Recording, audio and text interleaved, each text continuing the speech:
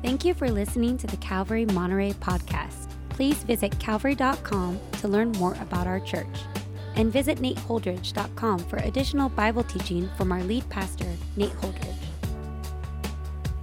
Teaching today is our executive pastor, Manny Colazzo. This morning, as we begin the series, Summer in the Psalms, I want to talk to you about a famous tree. Who knew that trees could be famous? For example, the giant sequoias in California's Kings Canyon and Sequoia National Parks, they are renowned for being among the largest trees in the world. The largest giant sequoia tree is estimated to be over 2,000 years old, is approximately 275 feet tall, and is called, anybody know? General Sherman. Another famous tree is found right here in our backyard in Pebble Beach. The lone cypress on 17 Mile Drive is a Monterey cypress and is one of the most photographed trees in the U.S. But what about trees mentioned in the Bible?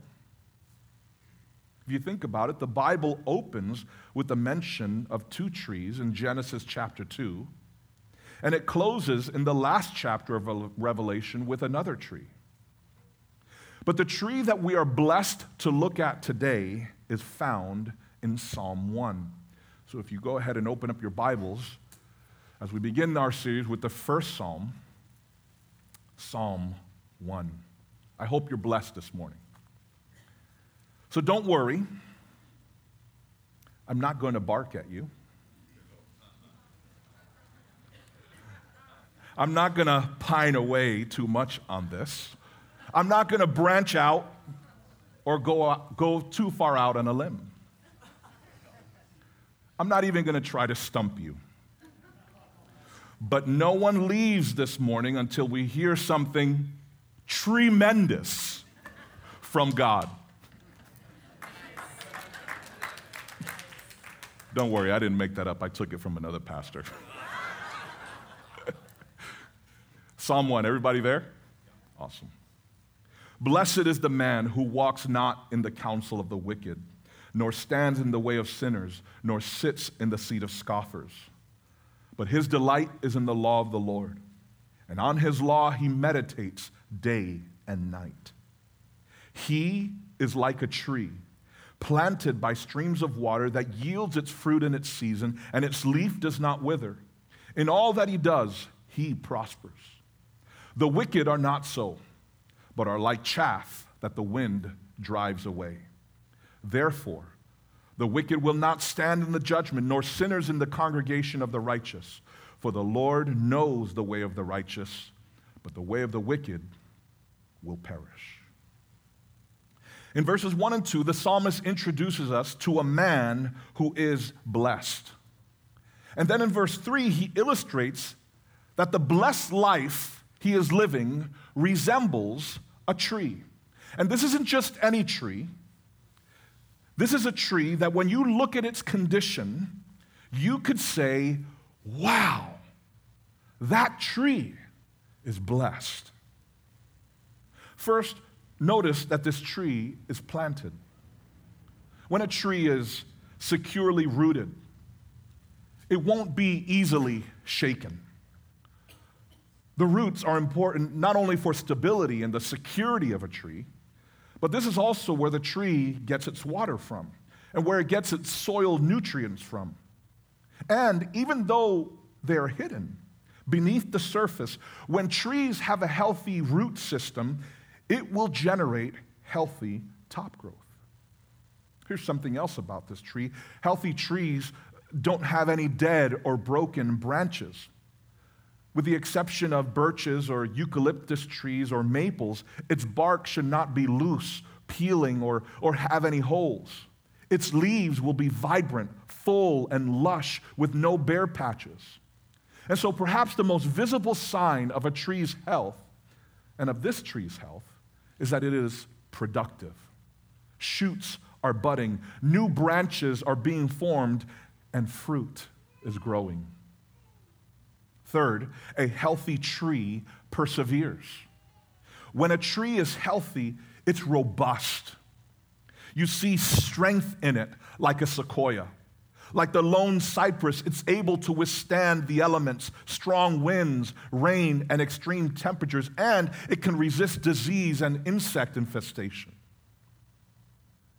This tree is an illustration of a person living the blessed life. They're planted, productive, able to persevere adversity. But at the end of verse 3, the psalmist uses another word to illustrate what he means by blessed. In all that he does, he prospers. A blessed life is, number 4, a prosperous life.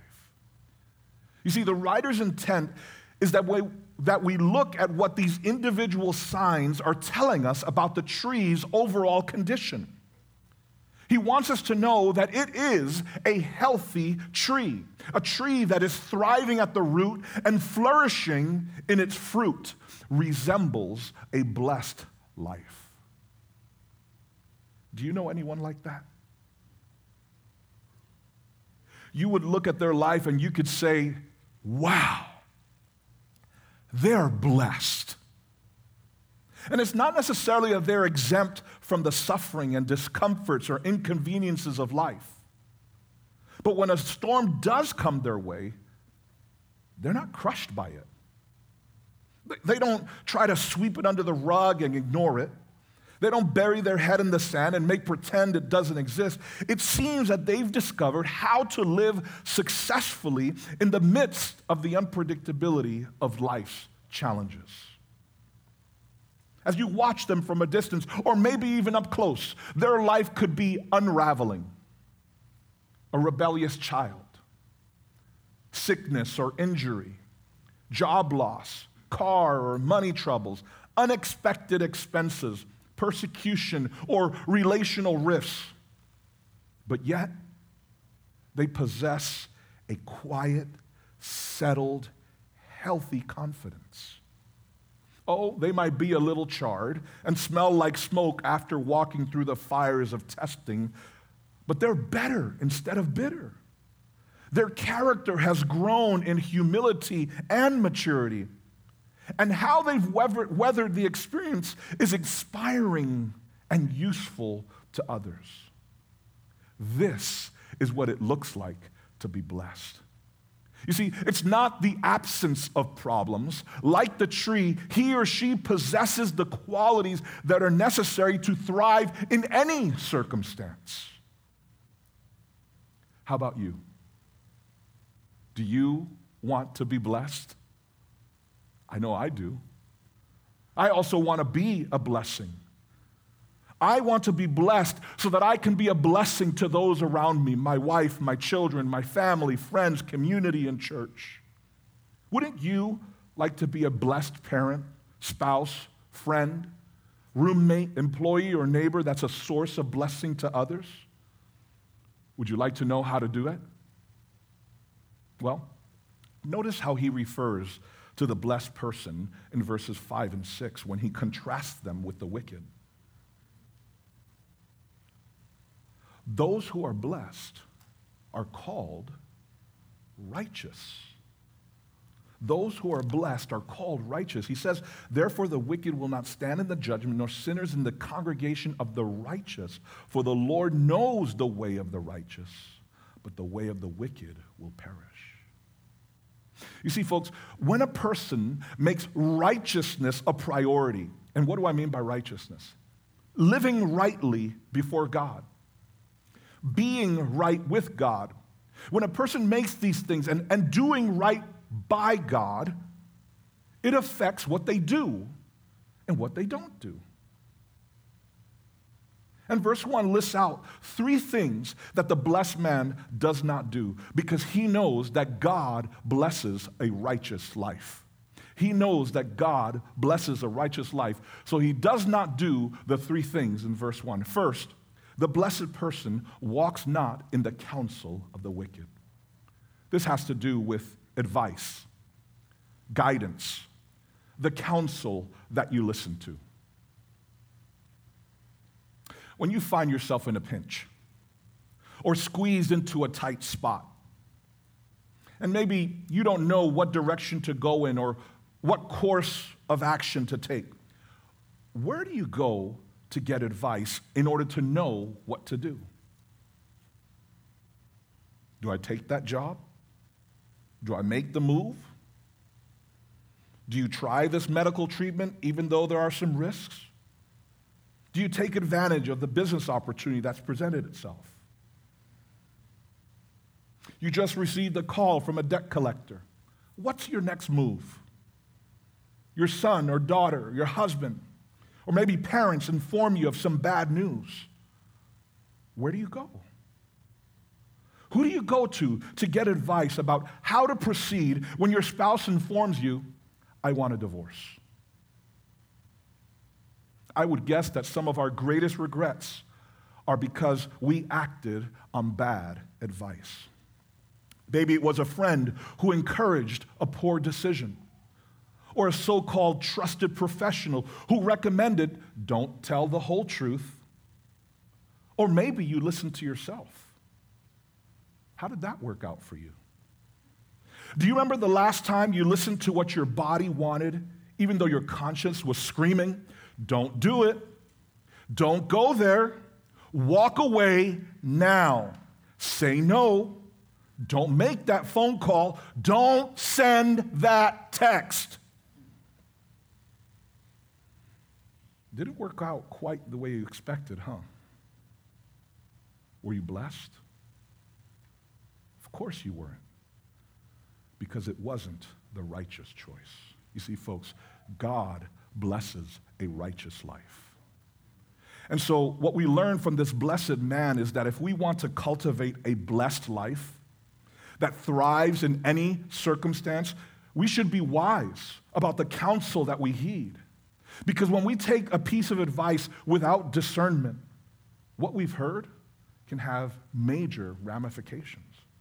For example, rather than obey God's commandment, remember that Adam did what his wife told him to do, and it cost him and every person since death and the heartaches of sin.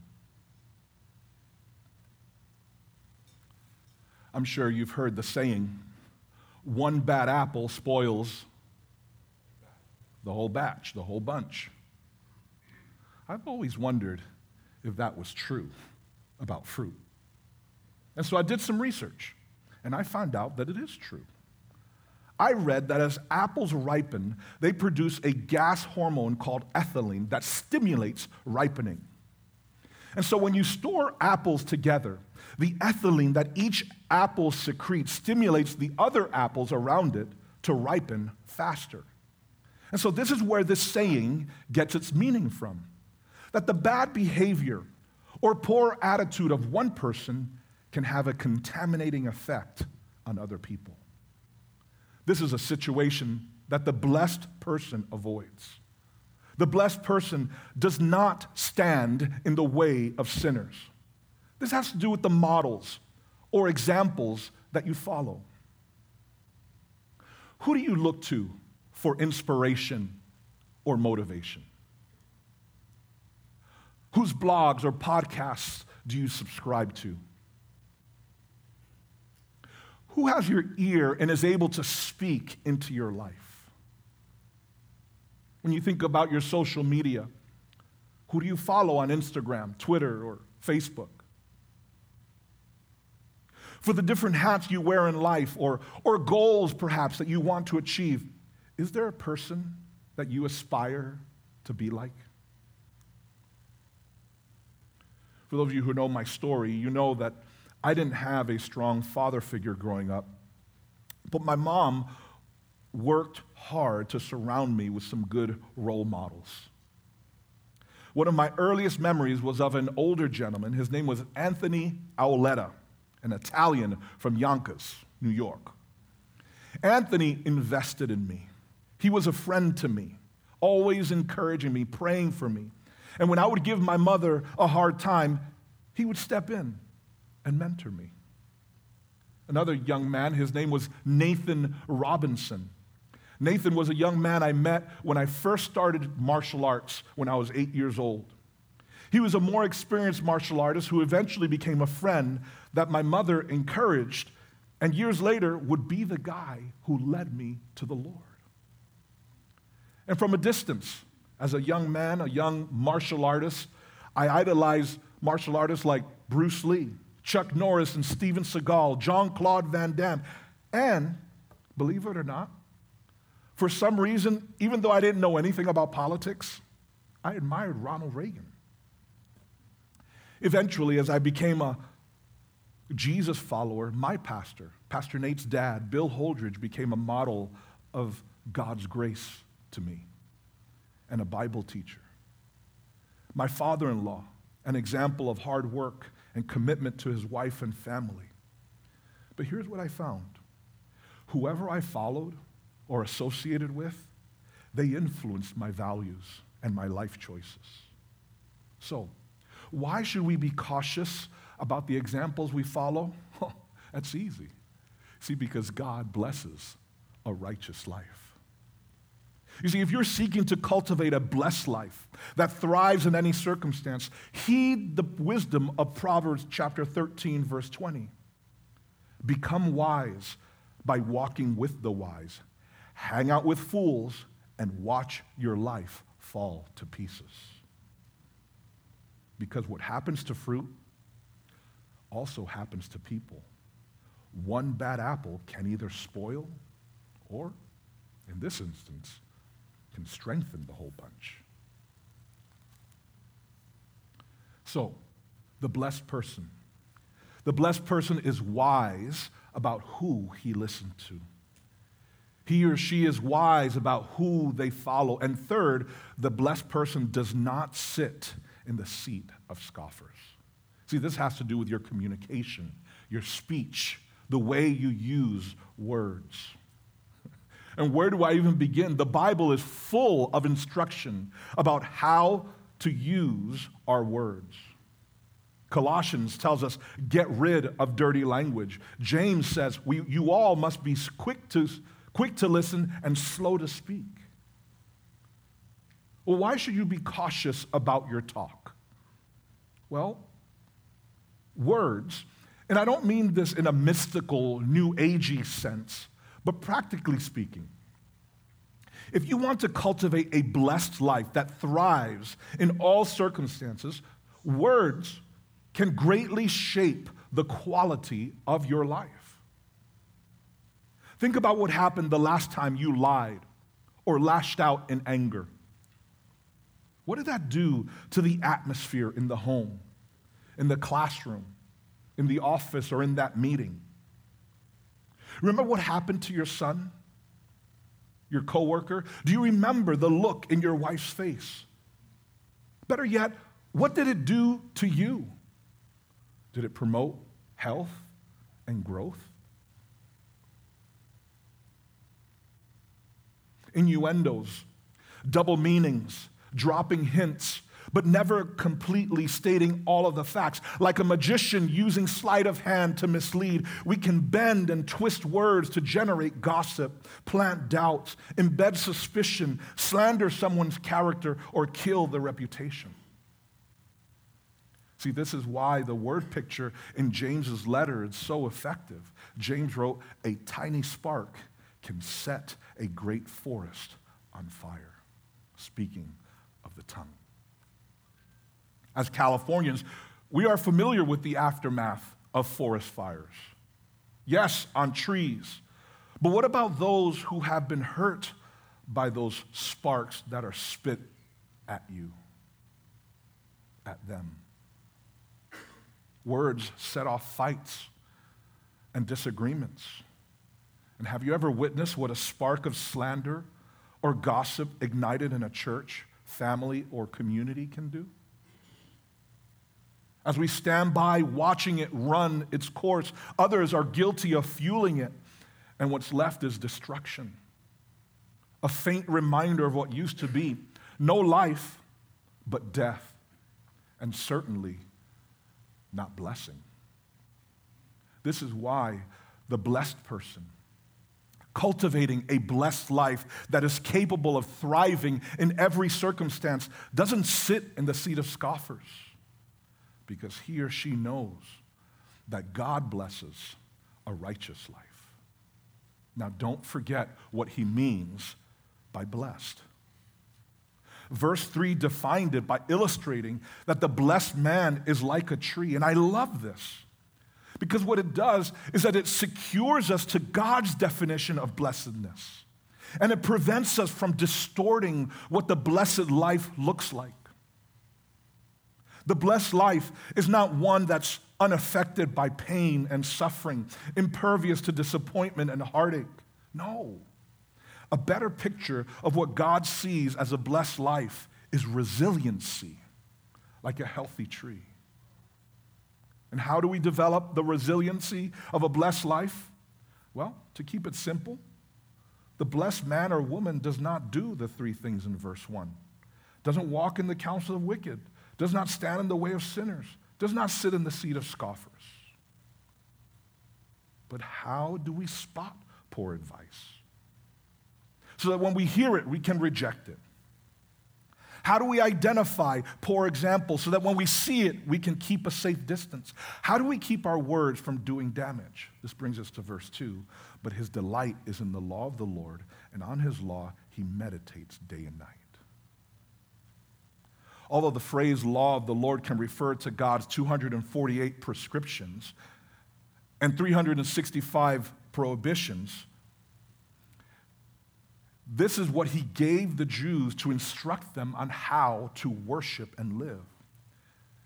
The law of the Lord can refer to those commands, but the law of the Lord is also a common way to refer to all of God's word. See, the blessed man delights and contemplates on all of God's word because he knows that God's word is where he gets to know the one who is righteous. And he gets to know what he says is right. In other words, not only does God's word advise him, but it's also where he finds the wisdom to distinguish between good and bad counsel. In God's word, he finds the righteous examples that he should follow. And he finds examples that he should not follow. And he finds the wisdom to tell the difference. It's through God's word, as he finds pleasure in it and reflects on God's words, that it also influences the way he speaks. So, if you want to cultivate a blessed life that thrives in all circumstances, follow the example of the blessed man. Don't do the three things in verse 1, and do the two things in verse 2, because God blesses a righteous life. And you will be, verse 3, like a tree planted by streams of water that yields fruit in its season, and its leaf does not wither. In all that he does, he prospers. Now, look at the sharp contrast the psalmist makes in verse 4. The wicked are not so. The wicked are not what? They are neither righteous nor are they blessed. Their life does not resemble a resilient tree that is thriving at the root and flourishing in its fruit. Instead, he says, the wicked are like chaff that the wind drives away. In case you don't know what chaff is, I didn't know what it was either, so I had to research it. Chaff is that light, flaky shell or husk that encapsulates a kernel of grain. In order for grain to be useful, the chaff must be removed, separated from the kernel through a process called threshing and winnowing. After the crop was harvested, it was piled onto a hard surface called a threshing floor, and heavy wooden sledges drawn by teams of oxen or horses or donkeys would circle the straw, separating the kernel from the chaff. Once it was separated, people would go in with a winnowing fork. It's kind of like a pitchfork. And that pitchfork was used to pitch it up into the air, the straw, the kernels, and the chaff. And what would happen is that the kernels of grain would drop, while the light, airy, flaky, useless chaff would be driven away by the wind. When the psalmist thinks of the wicked, he can't help but be reminded of that chaff being driven by the wind. Why? Well, unlike the blessed man, the wicked lack the one characteristic that gives the blessed man the kind of weight and substance and permanence that pleases God. They lack righteousness, right standing with God. Since the wicked haven't cultivated the righteous life that pleases God, verses 5 and 6 explains their curse. Therefore, the wicked will not stand in the judgment, nor sinners in the congregation of the righteous. For the Lord knows the way of the righteous, but the way of the wicked will perish. Now, here's what I understood when I read about the nature of God's judgment that awaits the wicked. Because remember, he's contrasting the blessed man with the wicked man. Unlike the blessed man, the wicked are not embraced by God. God will tell them, I reject you. Unlike the blessed man, the wicked are not known by God. I never knew you, God will say to them. Unlike the blessed man, the wicked are not even recognized by God. He doesn't give them any recognition. I don't know you. I'm ashamed to know you. Unlike the blessed man, the wicked aren't even claimed by God. You are not mine. That is the curse of judgment. Certainly not blessing. Now, it would be easy for me to stop there, put a pretty bow on this, repeat my points, and move on. It'd be easy for me to leave you thinking that this psalm is about achieving the blessed life by modifying your behavior to live righteously. You could live here, you say, so I want to be blessed, so I'm not going to do the 3 things in verse 1. I'm going to give myself to the 2 things in verse 2 because Pastor Manny said, God blesses a righteous life. But if I left it there, I'd be misleading you. I have to confess that is not the righteous life that God blesses.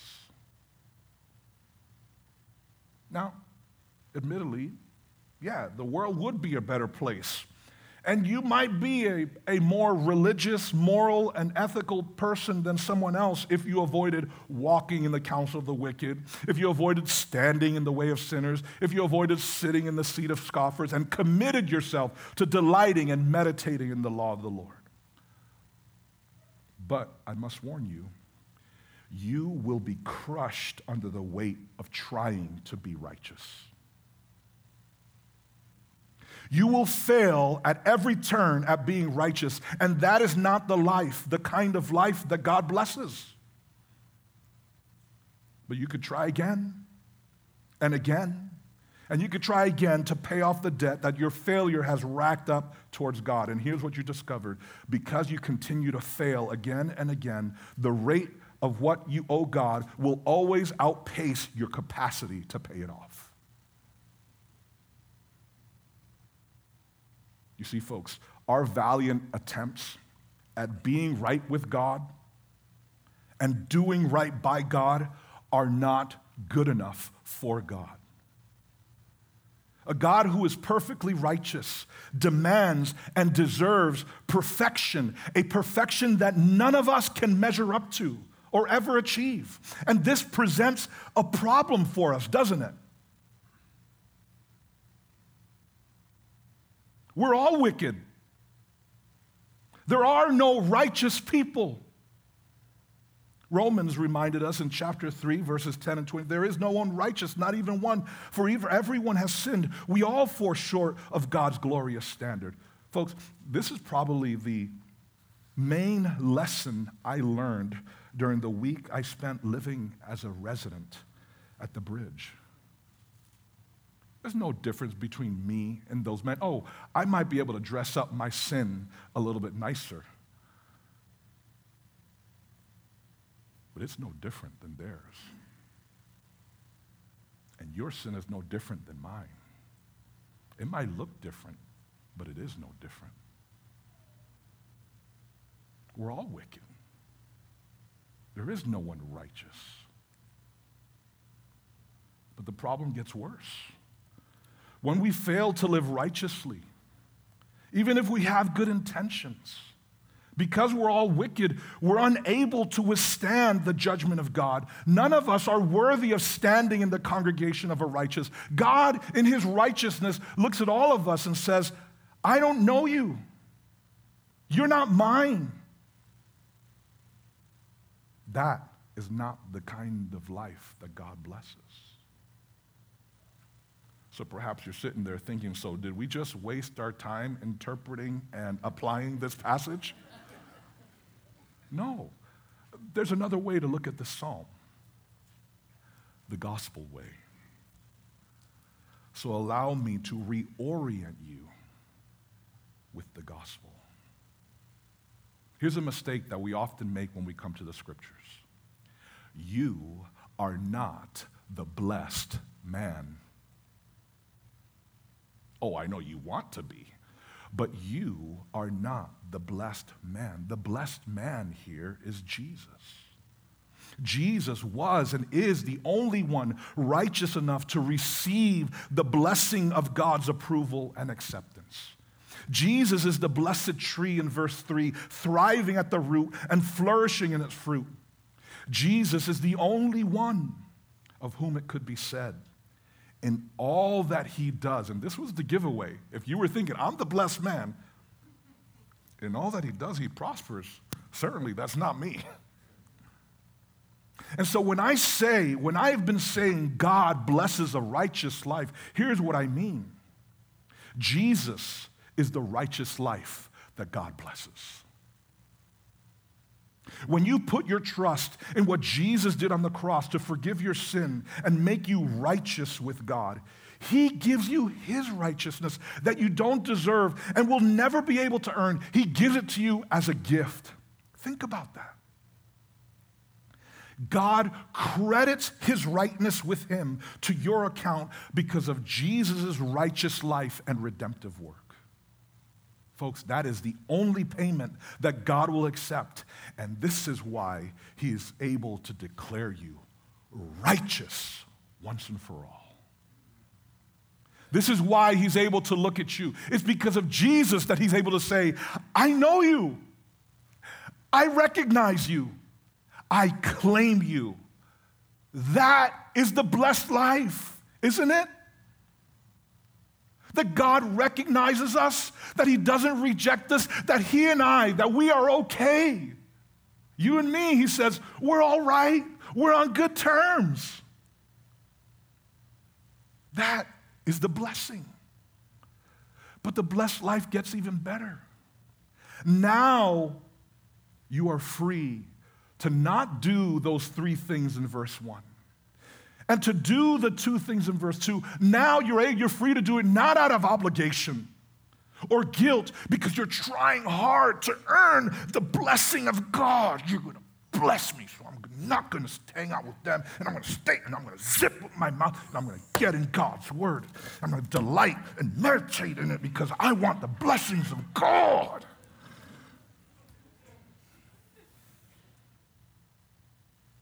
Now you're free to live that way because you are already blessed. I'm free to live that way because that's how blessed people live. So start with the gospel. The gospel says because of what Jesus did, you are blessed. You see, that's not only something God does for you in that he blesses you, But because he has blessed you, it tells you who you are. You are blessed. Now live and be who you are. Walk not in the counsel of the wicked. Don't stand in the way of sinners. Sit in the seat of scoffers. Delight in the law of the Lord and meditate on it day and night.